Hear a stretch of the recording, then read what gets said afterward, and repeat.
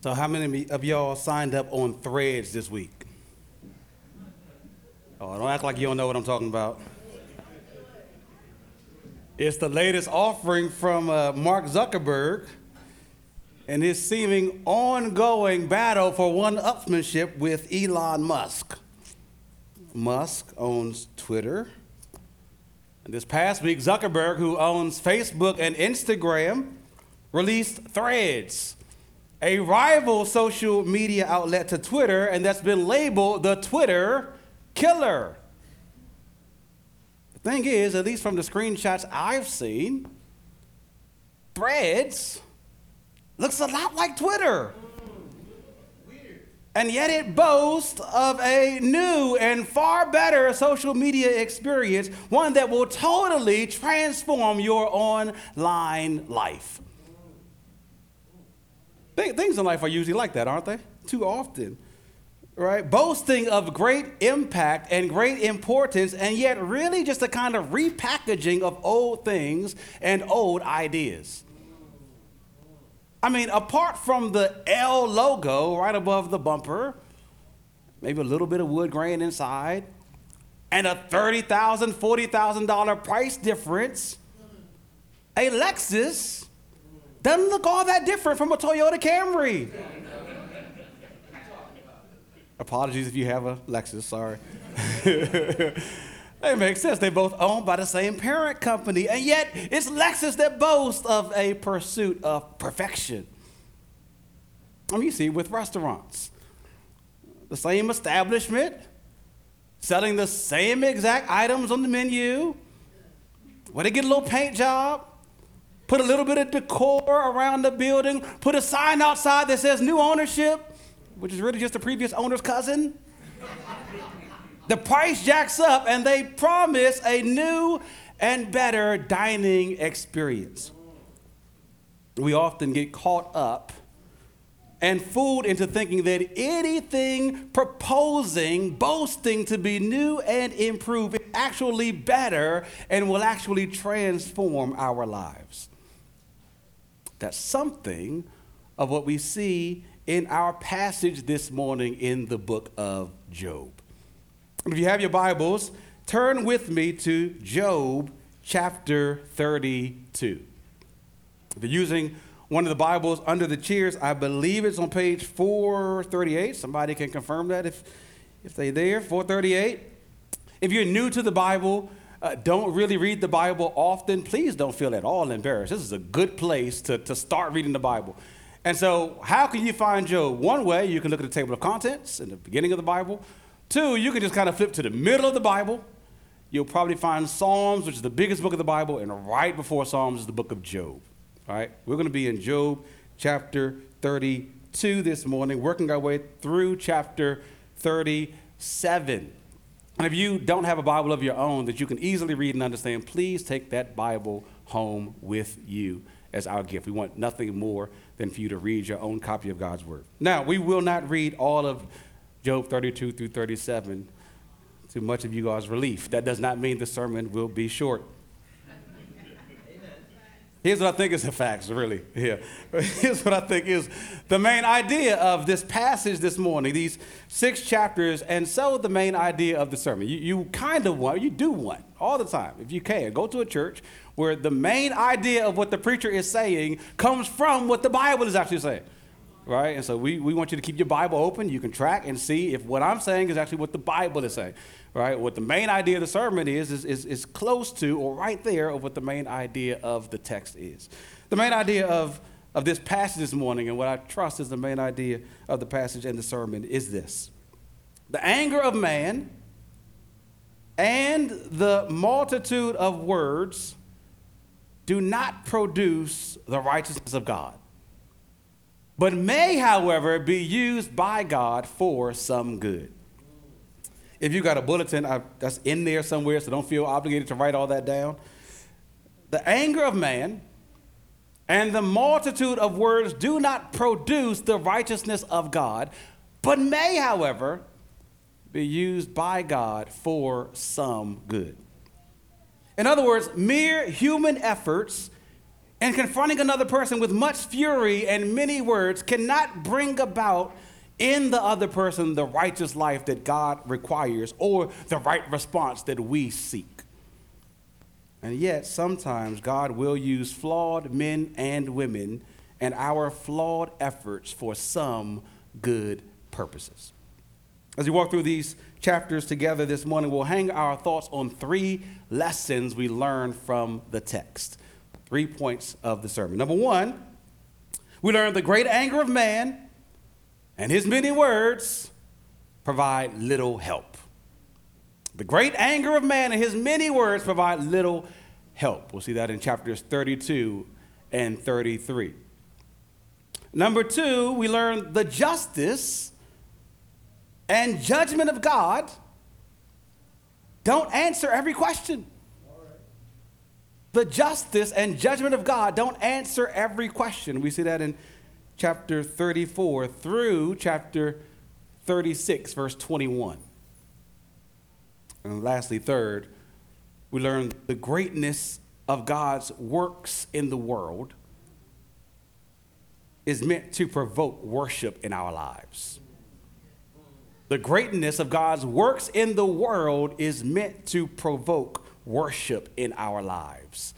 We see that in chapter 36, verse 22 through the end of chapter 37. If you didn't get those, I'll try to repeat as we go along. Number 1, the great anger of man and his many words provide little help.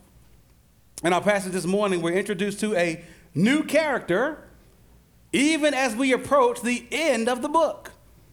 We see him presented there in chapter 32, verse 2. His name is Elihu. Verse 1 tells us that Job's 3 friends, who we've met throughout this book, Eliphaz and Bildad and Zophar, who we've heard from quite often in this book, and their constant confrontations against Job and criticisms of Job, well, they've stopped speaking. They've stopped answering Job because they think that he is righteous in his own eyes, continually claiming that he has done nothing wrong to bring about all his suffering. Well, as they stop talking and move off the scene, Elihu comes onto the scene. And our first reaction is, who even are you? I mean, where did you come from? Well, we see as we go along that Elihu has been present the whole time because he'll go on to recount some of what he's heard from Job and his friends. Elihu was at that dude at a party or standing around ear hustling the whole time, and then he kind of step onto the scene and start talking, right? You're like, where you come from, Chief? He kind of like zaps into the scene. Starting in this chapter, Elihu removes himself from the sidelines and enters into the discussion.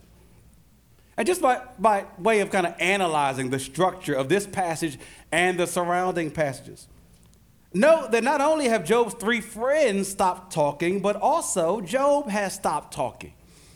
I mean, lift your eyes to where we were last week. The final phrase of the last chapter we studied last week, Job 31, we read, the words of Job have ended. Job had given his final defense, claiming his innocence, pointing to the righteous life that he lived for God, confident he hadn't committed any hidden sin that warranted God's punishment, as his friends kept on insisting. And in one of the final verses in the previous passage in chapter 31, verse 35, Job cries out at the end of his defense, "Oh, that I had one to listen to me. Let the Almighty answer me." Job stopped speaking, and Job was expecting, longing for the next voice that he heard to be God's himself. And in the passage following ours, the passage we'll look at next week, starting in chapter 38, we will see that God, the Almighty, does speak to Job. But sandwiched in between here is Elihu's voice. How disappointed must Job be? Another man and not God. Though Elihu claims to speak for God. We learn about Elihu here a bit, something about his heritage in verse 2. He's the son of Barachel, the Buzite of the family of Ram. But more in the first 5 verses, we learn about Elihu's heart. He's an angry man. 4 times in the first 5 verses, we read that Elihu burned with anger. Verse 2, he burned with anger at Job because he justified himself rather than God. Elihu thought that Job claimed to be more righteous than even God himself. In his opinion, in Job claiming to be right, he made the case that God was in the wrong. Verse 3, Elihu also burned with anger at Job's 3 friends because they knew Job was in the wrong, but could not sufficiently answer Job to finally shut him up. Now, to burn with anger in and of itself is not wrong. I mean, we read throughout the Bible that the holy God whom we've sang about burns with anger against people when they sin against him. He burns with anger several times in the book of Numbers when the children of Israel grumble and complain against him. And not only does the Bible show God to be angry in certain instances, but it even says that it's appropriate for people to sometimes be angry. Psalm chapter 4, verse 4, which is repeated by the Apostle Paul in the book of Ephesians, instructs us to be angry and do not sin. All right, so anger does not always equate to sin. When things happen or things are occurring against God, opposed to God, and opposed to God's will, anger is an appropriate response. When you see injustice, when you experience oppression, when you observe sin. It's not always wrong to be angry, but there is such a thing as a wrong anger that's aimed at the wrong people for the wrong reasons. Elihu is angry at Job because he thinks Job is self-righteous, because of all he said, because of how he's behaved. But that's an assumption based on mishearing and misinterpreting and misapplying Job's words that have no real basis. I mean, we've read at the beginning of the book that Job was righteous in God's sight. God commends Job even as Elihu and others condemn Job. Elihu's burning anger that's been bottled up inside comes out in the same way that much of our anger that's been bottled up inside for days and weeks and months comes out in many words. Our words are a reflection of our hearts. Out of the abundance of the heart, Jesus says, the mouth speaks. And Elihu has a lot to say. I mean, basically, all of chapter 32 is him telling us how much he has to tell us. I mean, look at verse 6. He starts off acknowledging his youth compared to Job and his friends. He says, I am young and you are aged. Because of this, I was timid and afraid to declare my opinion to you. He initially deferred to the old heads, to the OGs to speak sound wisdom. But you know how young folks are. We got a short fuse. We got short patience. If we don't hear what we want, if we don't hear what we think is satisfactory, then we just going to have to step in. Elihu concluded in verses 8 and 9, everybody has wisdom. I mean, everybody is made in the image of God, and everybody has the breath of God breathed in them. It's not just the old who are wise. I'm wise too, Elihu says. Verse 10, therefore I say, listen to me. Let me also declare my opinion. Hear what I got to say, because I've heard enough of what you have to say. He says in verse 12, I gave you my attention for a time, but there were none of you, Job's friends, who refuted Job or shut him down.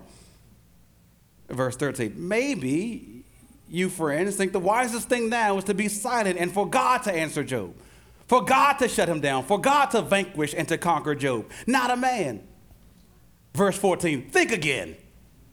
I'm going to answer Job because I'm not going to answer him with your weak sauce speeches. I'm going to plot a different line of defense than your flimsy little arguments. Drop down to verses 17 through 20. Elihu says, I also will answer with my share. I also will declare my opinion. For I am full of words. The spirit within me constrains, or a better translation, compels me. Behold, my belly is like wine that has no vent, like new wineskins ready to burst. I must speak that I might find relief. I must open my lips and answer. Elihu's words sound something like the secret confessions of a chronic social media user. I mean, when you look at the volume and vehemence in which some people post, you figure this has just got to be what's going on inside of them. Friends, beware that often social media platforms that offer unfettered opportunities for you to express yourself, to declare your opinion, are not good for you or for others. They can breed and breathe into a kind of self-importance that thinks that my voice, my opinion just has to be heard. But lest we let ourselves off the hook because we aren't those people. I don't even use social media, you might say. Well, consider ways you might be that person. I mean, do you just have to speak at a social gathering? When you enter a room and a conversation is already going on, do you have to give your 2 cents? Let your thoughts be known no matter the subject matter, whether it's religion or race or politics or problems in society or sports or science. It does not matter. You just have to butt into the conversation.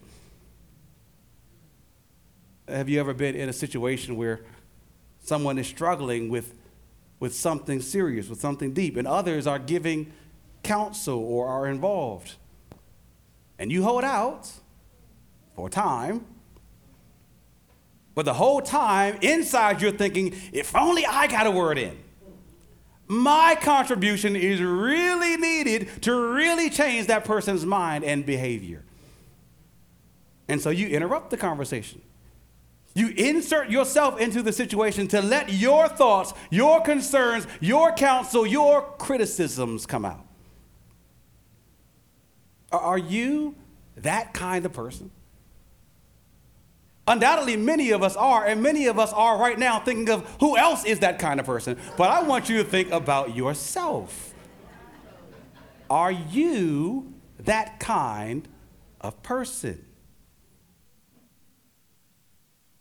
Well, what is it that drives that kind of behavior in us? Often it's pride. That feels like we are uniquely gifted or equipped to say a word that will absolutely turn somebody else around, that will be the decisive factor in a situation. It's the pride that the Bible often ties to youthfulness.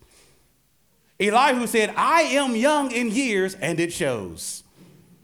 With his overestimation of his own importance and influence and his underestimation of others and their situation.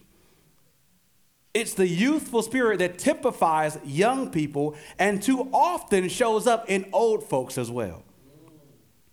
You know, the Bible says that foolishness is bound up in the heart of a child. But older folks can be foolish too. Often exhibited in how we foolishly use many words to build up ourselves instead of others.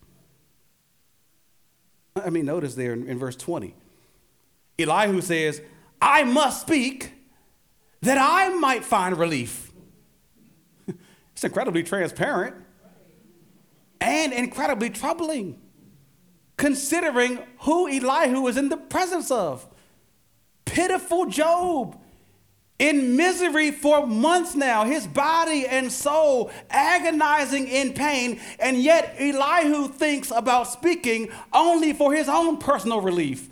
I got to get this off my chest more than I got to bear your burdens and sorrows. I need relief more than I need to help you and relieve you. His speech flows first from a focus to satisfy self rather than to strengthen and to sustain others. 2 commands concerning speech that Elihu would have done well heeding to, and that we would do well heeding to. The first we heard Linnell read for us earlier in James chapter 1, verse 19. Be slow to speak, slow to anger, quick to hear. The other is in Ephesians chapter 4, verse 29, where we read the Apostle Paul command us to let no corrupting talk come out of your mouths. No corrupting talk come out of your mouths. But only speak, only give talk, only express feelings that are good for building up, as fits the occasion, that it may give grace to those who hear. You know, some of the godliest, most encouraging people in our church are the softest spoken. May the Lord help us to follow their example and to restrain our lips. And when we do speak, to seek to build up others and give grace. Pray that for yourselves. Pray that for our church. After talking about how much he has to talk about, Elihu finally directly addresses Job in chapter 33. But again, he starts off rambling. Chapter 33, verse 1, he says, "Hear my speech, O Job. Listen to all my words." And he starts off boasting. Verse 3 of chapter 33, "My words declare the uprightness of my heart, and my lips know that they speak sincerely." We want Elihu to stop talking about what is going to be his speech and just let us judge for ourselves what your speech is, right? Well, he finally gets to his main point, his beef with Job in verses 8 through 11. He says, "Job, you say, I'm pure, without transgression, and there is no iniquity in me. But that God still finds occasions to count me as his enemy." Now, that's not what Job has said. He never literally says that he's without transgression and there is no iniquity in him. I mean, the way Elihu and Job's friends have stated it, Job claims absolute sinlessness, as if he's the perfect man. In that way, no matter how much Elihu claims to speak differently than Job's 3 friends, he often sounds just like them, making the same false accusations. No, Job throughout has acknowledged that he's a sinner, as all men and women are, since Adam sinned and sin entered into the world and passed down through the world to every man and woman like a curse. That's why we need Christ, because every person is a sinner. Job acknowledged that. He knew that. He didn't live a perfect life. He was a sinner. But what he has denied is any secret, unconfessed, unrepented of sin that is the reason for his suffering. But you know, when you only listen so that you can launch in to talk, you often become hard of hearing and of listening well. You often, like Elihu, mishear and misrepresent what you claim to have heard. But it still doesn't slow you down from boldly responding. Elihu declares in verse 12, "Behold, you are not right. I will answer you, for God is greater than man." Well, duh. Job has never denied that. What is your point? He goes on in verse 13. "You keep contending with God. Job, you keep saying that God will answer none of man's words." And here, starting in verse 14, is where Elihu does make some contributions to the situation. He notes different ways God speaks, other than direct dialogue. Look at verse 14. He says, God speaks in one way and in two, though man does not perceive it. One way God speaks, verse 15, is in a dream, in a vision. And the purpose, verse 17, that he may turn man aside from his deed and conceal pride from a man and keep his soul from the pit. Verse 19, another way God speaks is through sending pain. Man, Elihu says, is also rebuked with pain on his bed and with continual strife in his bones. Perhaps it's verses like this that C.S. Lewis famously quipped, God whispers to us in our pleasures, speaks to us in our consciences, but shouts to us in our pain. It is his megaphone to rouse a deaf world. Job has been in great pain. Elihu says, this is one way God is speaking to you, Job. He is not silent and distant as you claim. The pain you feel so sharply is God talking to you most loudly. And again, the purpose, verse 22, is to keep your soul, which is near the pit, from actually going down into it. And so there's some help in understanding here that Elihu gives. Job's friends said that Job's pain was only God punishing Job. Job in his pain said God was silent. Elihu says God is speaking to you in your pain and for purposes other than punishment, for prevention, to keep you from further suffering, to keep your soul from the pit of death, and even worse, from the pit of hell. So Elihu, even with all his braggadociousness and all his boastful approach, is not of no help, but of little help. Even with people with wrong approaches and wrong motives can be right sometimes and used by God.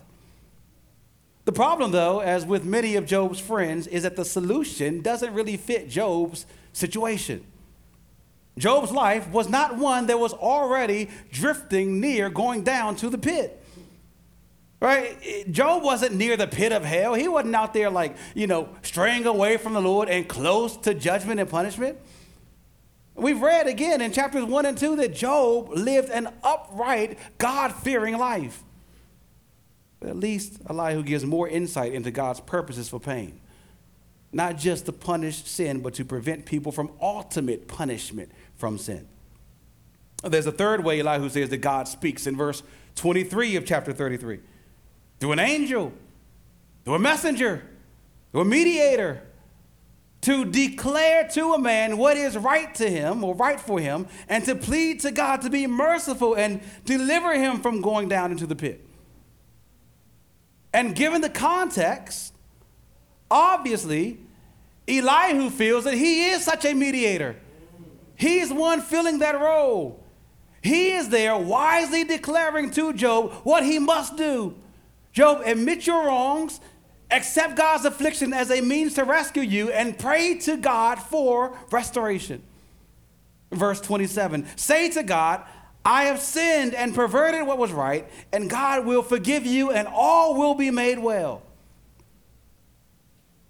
But Job has not sinned, not to earn this suffering. And even more, Elihu isn't the right mediator for sin. Oh, a mediator is needed. A man to mediate is needed, but not this man. No, there is one mediator between God and man. His name is the Lord Jesus Christ. Right? He took on flesh and became a man. He came to earth not just to declare to man what is right, as Elihu says, but to do for man what is right. Jesus lived the perfect life that you and I, as men and women, should have lived for God. And then after living that perfect life, Jesus not only did what we should have done, but Jesus then died for the sins that we did do, for the ways that we did not live for the Lord. He died for our sins. He died in our place as our substitute so that we might be reconciled to God. He lived for us And he died for us, and he rose again for us, and he now does declare to us what we need to do. Amen. Repent of our sins. Turn to the Lord Jesus Christ for salvation, and we will be saved.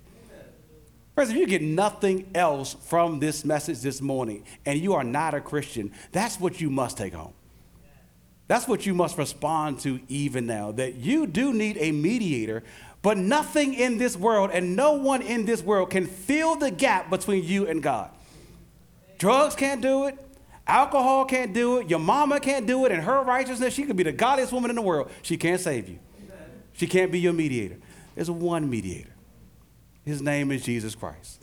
He's loved you so much that he gave his life for you and me so that we might be saved. If you don't know Jesus, even now from your seat, put your trust in him. Call out to him. Ask the Lord to save you, and he will do it. If you have any questions about that, if you want to talk more about what that looks like in your life, talk to anybody around you. If they don't know, then ask the next person next to them. Or talk to me at the door after service. We'd love to talk to you about a better mediator than Elihu, a better mediator than any of us.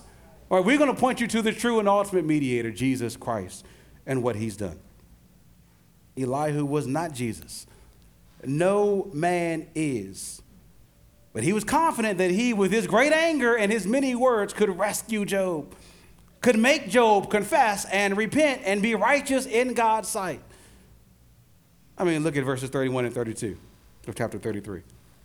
He tells Job again, pay attention, listen to me. Verse 32, for I desire to justify you. Who does Elihu think he is?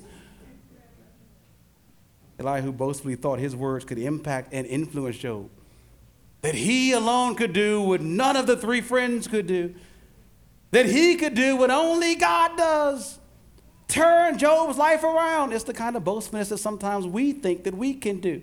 If I just talk to that brother or sister, if I just talk to that unbelieving family member, if I just had enough influence, they would turn around. No, God is the one who turns folks around. We don't need to boast in our words. We lay out in front of people what God has done to turn them around, and we trust God with the word.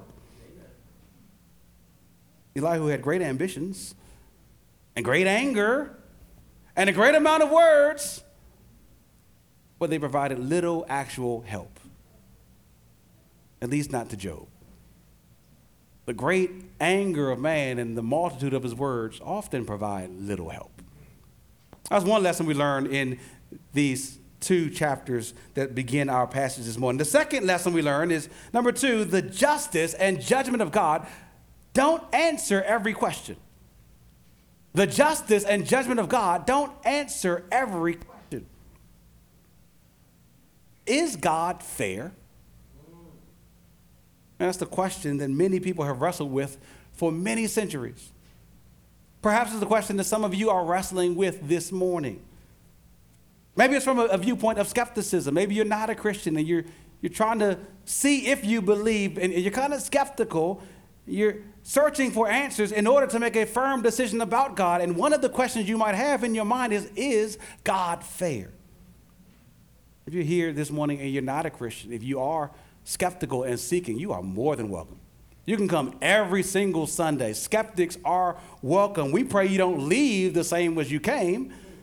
We pray that you will leave with more clarity and conviction, but we want you to be honest about where you are and to bring your honest questions to God this morning.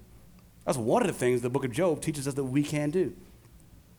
Maybe you asked the question from a position of skepticism, or maybe you asked the question of God's fairness, not from a position of being skeptical, but from a position of deep faith in God, a firm trust in God, but still wrestling from time to time with hard questions for the Lord.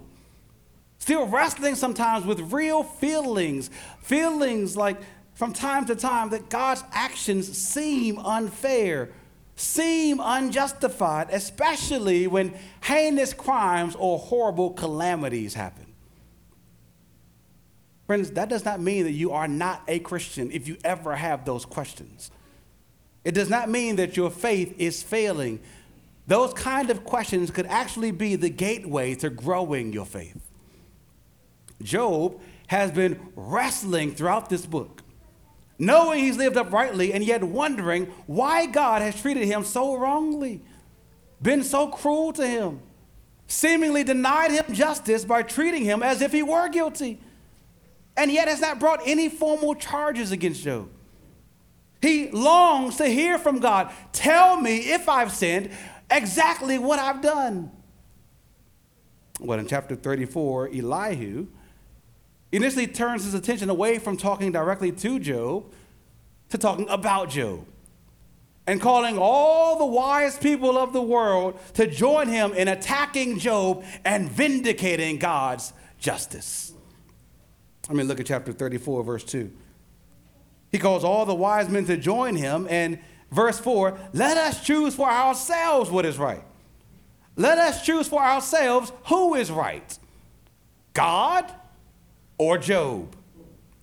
Verse 5, listen to what Job says.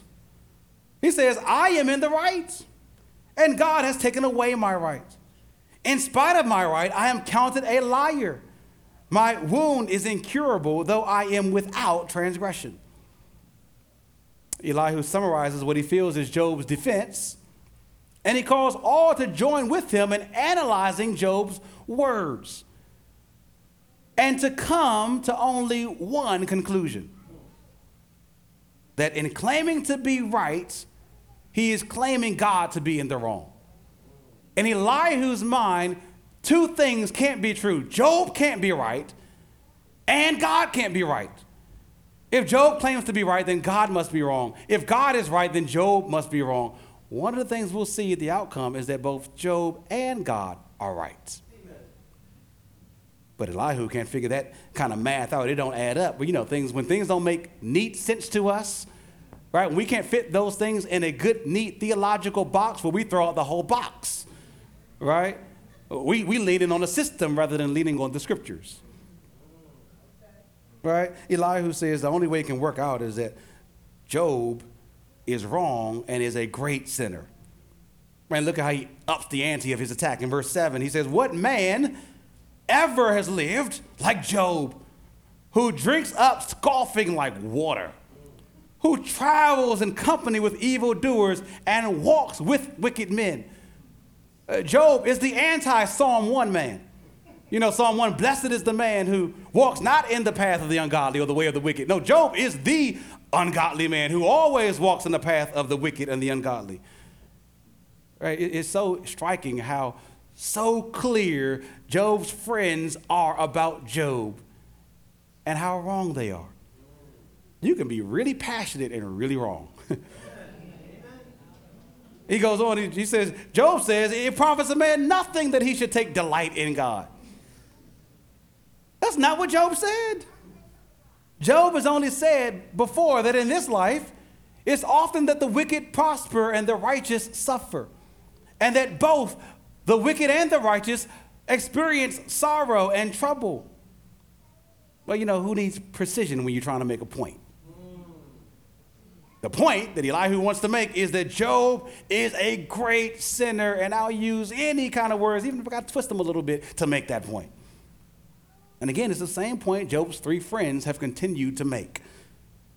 Elihu, again, for all his claims of superiority, of a new, better experience, is repackaging the same old ideas, the same rehearsed responses. Job is a sinner, and God is just. He says in verse 10, far be it from God that he should do wickedness or wrong.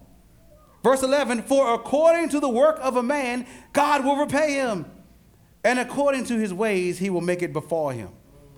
Of a truth, God will not do wickedly, and the Almighty will not pervert justice.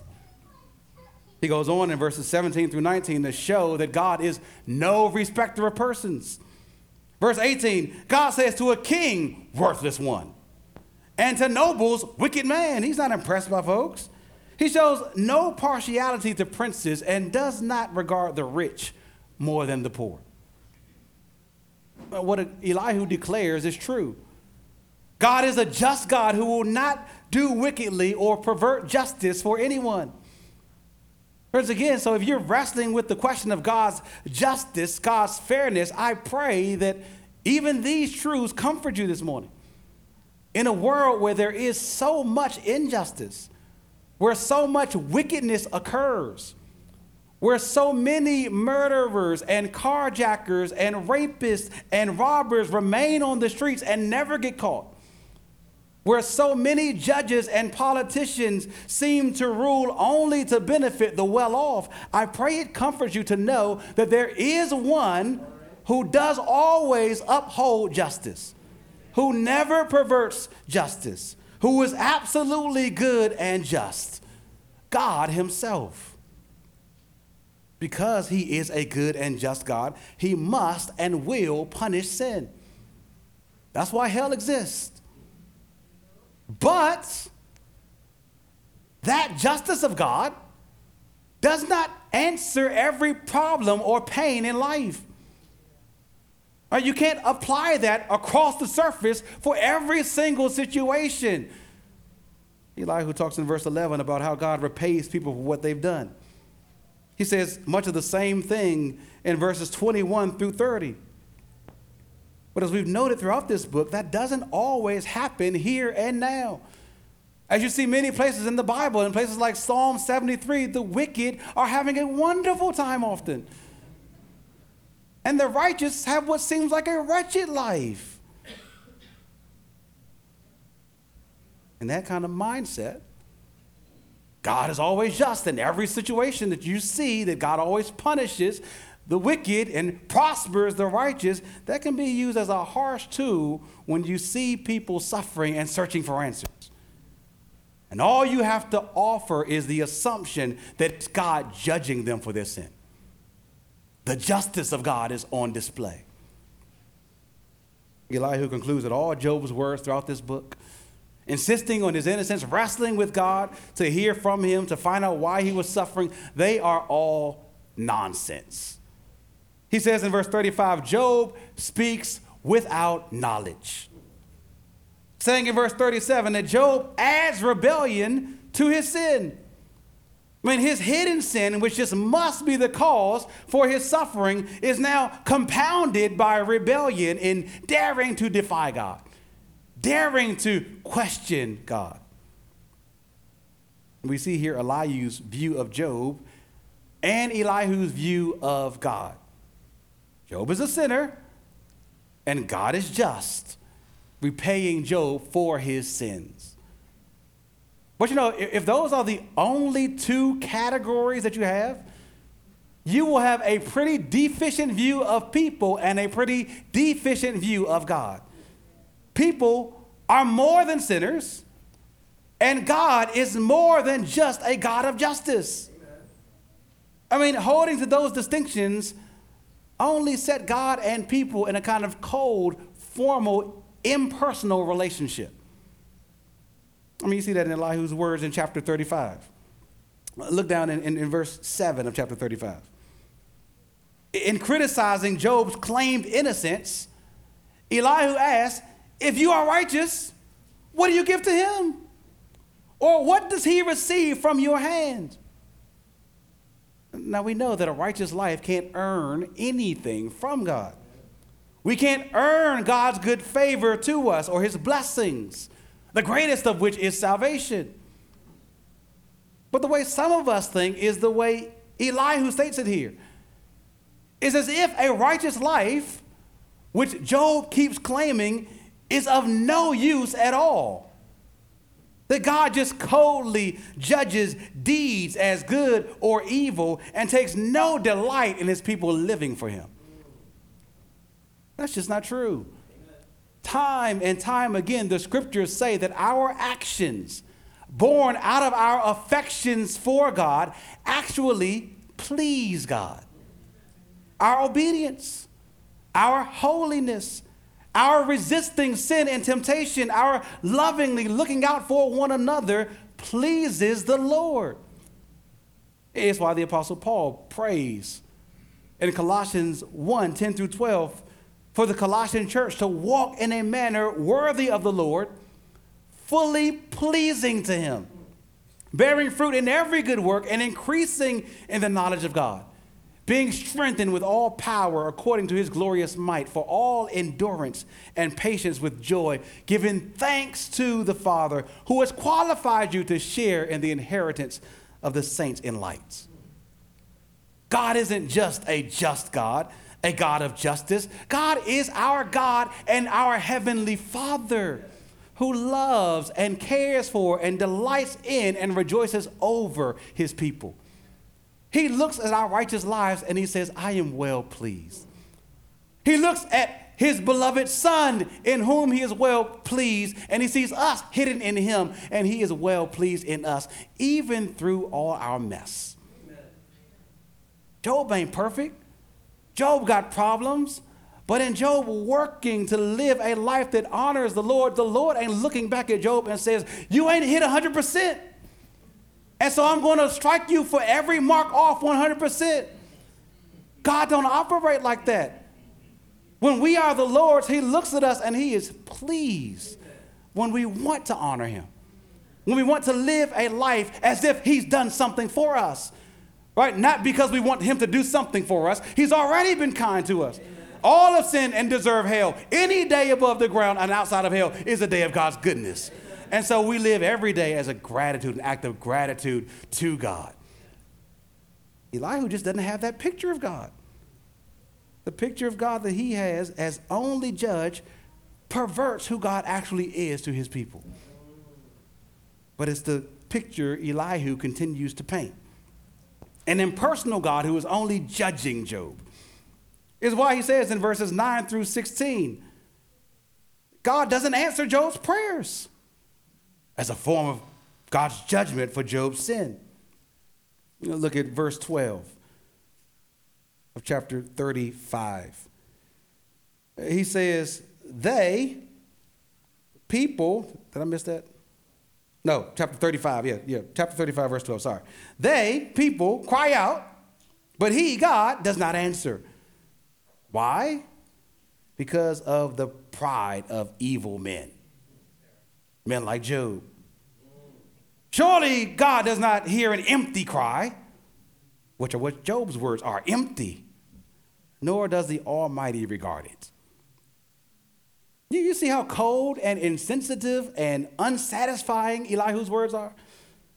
Your prayers aren't answered as a form of God's just judgment of you. That's the only possible reason. It sounds like many of the guilt-assuming and guilt-inducing reasons people give today for unanswered prayers. Some of the guilt-assuming and guilt-inducing reasons that many, sadly, pastors give people for why God has not answered their prayers. Because you have insufficient faith. Because you didn't pray hard enough or long enough, or you prayed with the wrong intentions, or there's some sin that's secret and hidden in your life that's blocking God's line. And God's judgment of you is a no to your prayers or a silence to your prayers. That may sometimes be true, but not always.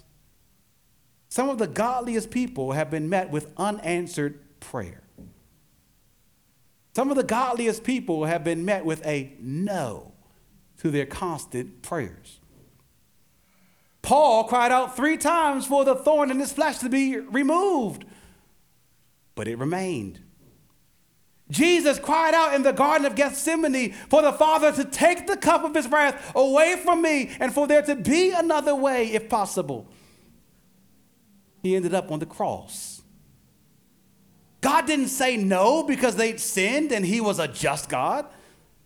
God had other purposes behind his response to their prayers. He was caring for Paul and keeping him from pride.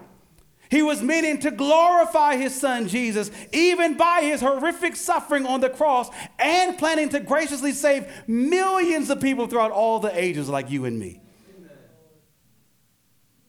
And friends, God's no or not now to your prayers may be for a number of reasons, and not just because he's just, but also because he's good. All right. And he actually means through his no or through his not now to do good to you. The justice and judgment of God don't answer every question. Elihu hasn't understood that. I mean, stretching into the first 21 verses of chapter 36, he continues down the line of God's justice and judgment displayed in his afflicting the wicked.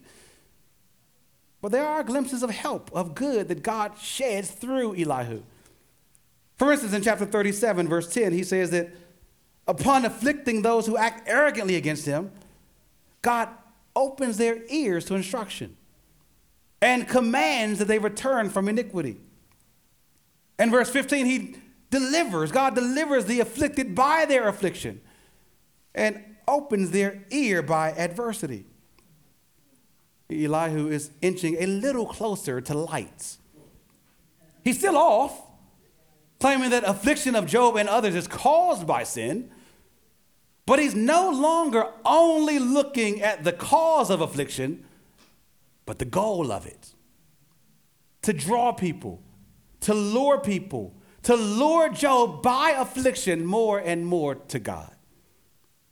Which leads to our third and final point. The greatness of God's works in the world is meant to provoke worship in our lives. In the latter part of chapter 36 and through chapter 37, we get Elihu's best contribution. Here, he finally stops looking down at and talking down to Job in his great misery. He stops pointing to and talking about himself and his great words of wisdom. And he instead points to and talks about God and his great works. Look at God, Elihu says, and worship him. Look with me at chapter 36, verse 2.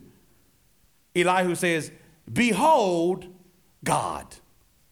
Look at the Lord. See him exalted in his power. Who is a teacher like him? No one in all the world. Verse 24, remember to extol or praise his work of which men have sung. All mankind has looked on it. Man beholds it from afar. Every human being sees the things the Lord has made. We live in his world, beholding his works. And it should lead us again to behold not just his works, but to behold him. Verse 26, behold God. And in looking at all he's done, what should we conclude?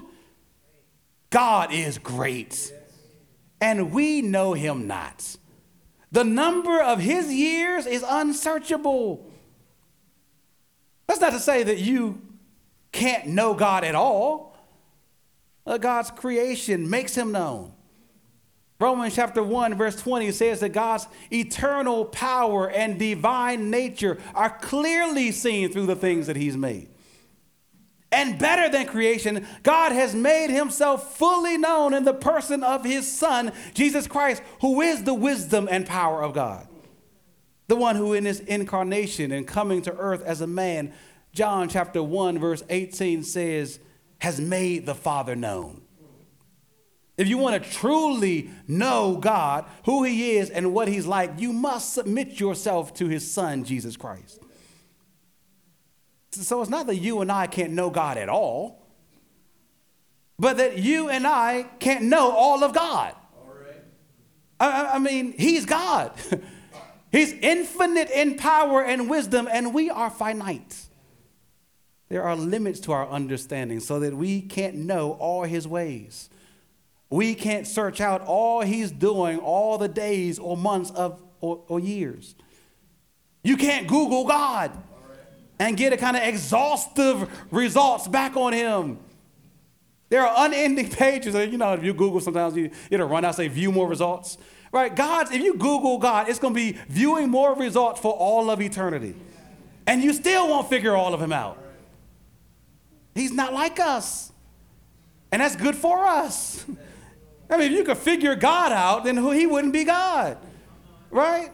His rule is expansive. His works are powerful and is meant to invoke worship in us as we see his great wisdom at work in all the world. And the work that Elihu points to demonstrate God's great work and wisdom that is unsearchable is a thunderstorm. It's familiar imagery. Last week, towards the end of chapter 28, we saw the same imagery as Job used a thunderstorm there to talk about wisdom.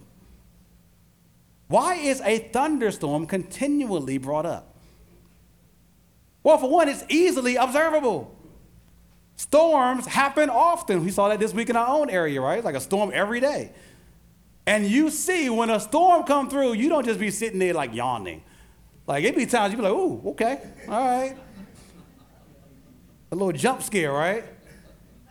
You see and feel the effects of a storm, and you see and feel the elements in a storm. And yet, even with all you do see in a storm, you don't see everything. Elihu talks in chapter 27, verse 27 of chapter 36, of God's hand drawing up drops of water. They distill his mist in rain, which the skies pour down and drop on mankind abundantly. Can anyone understand the spreading of the clouds, the thunderings of his pavilion? Behold, he scatters his lightning about him and covers the roots of the sea.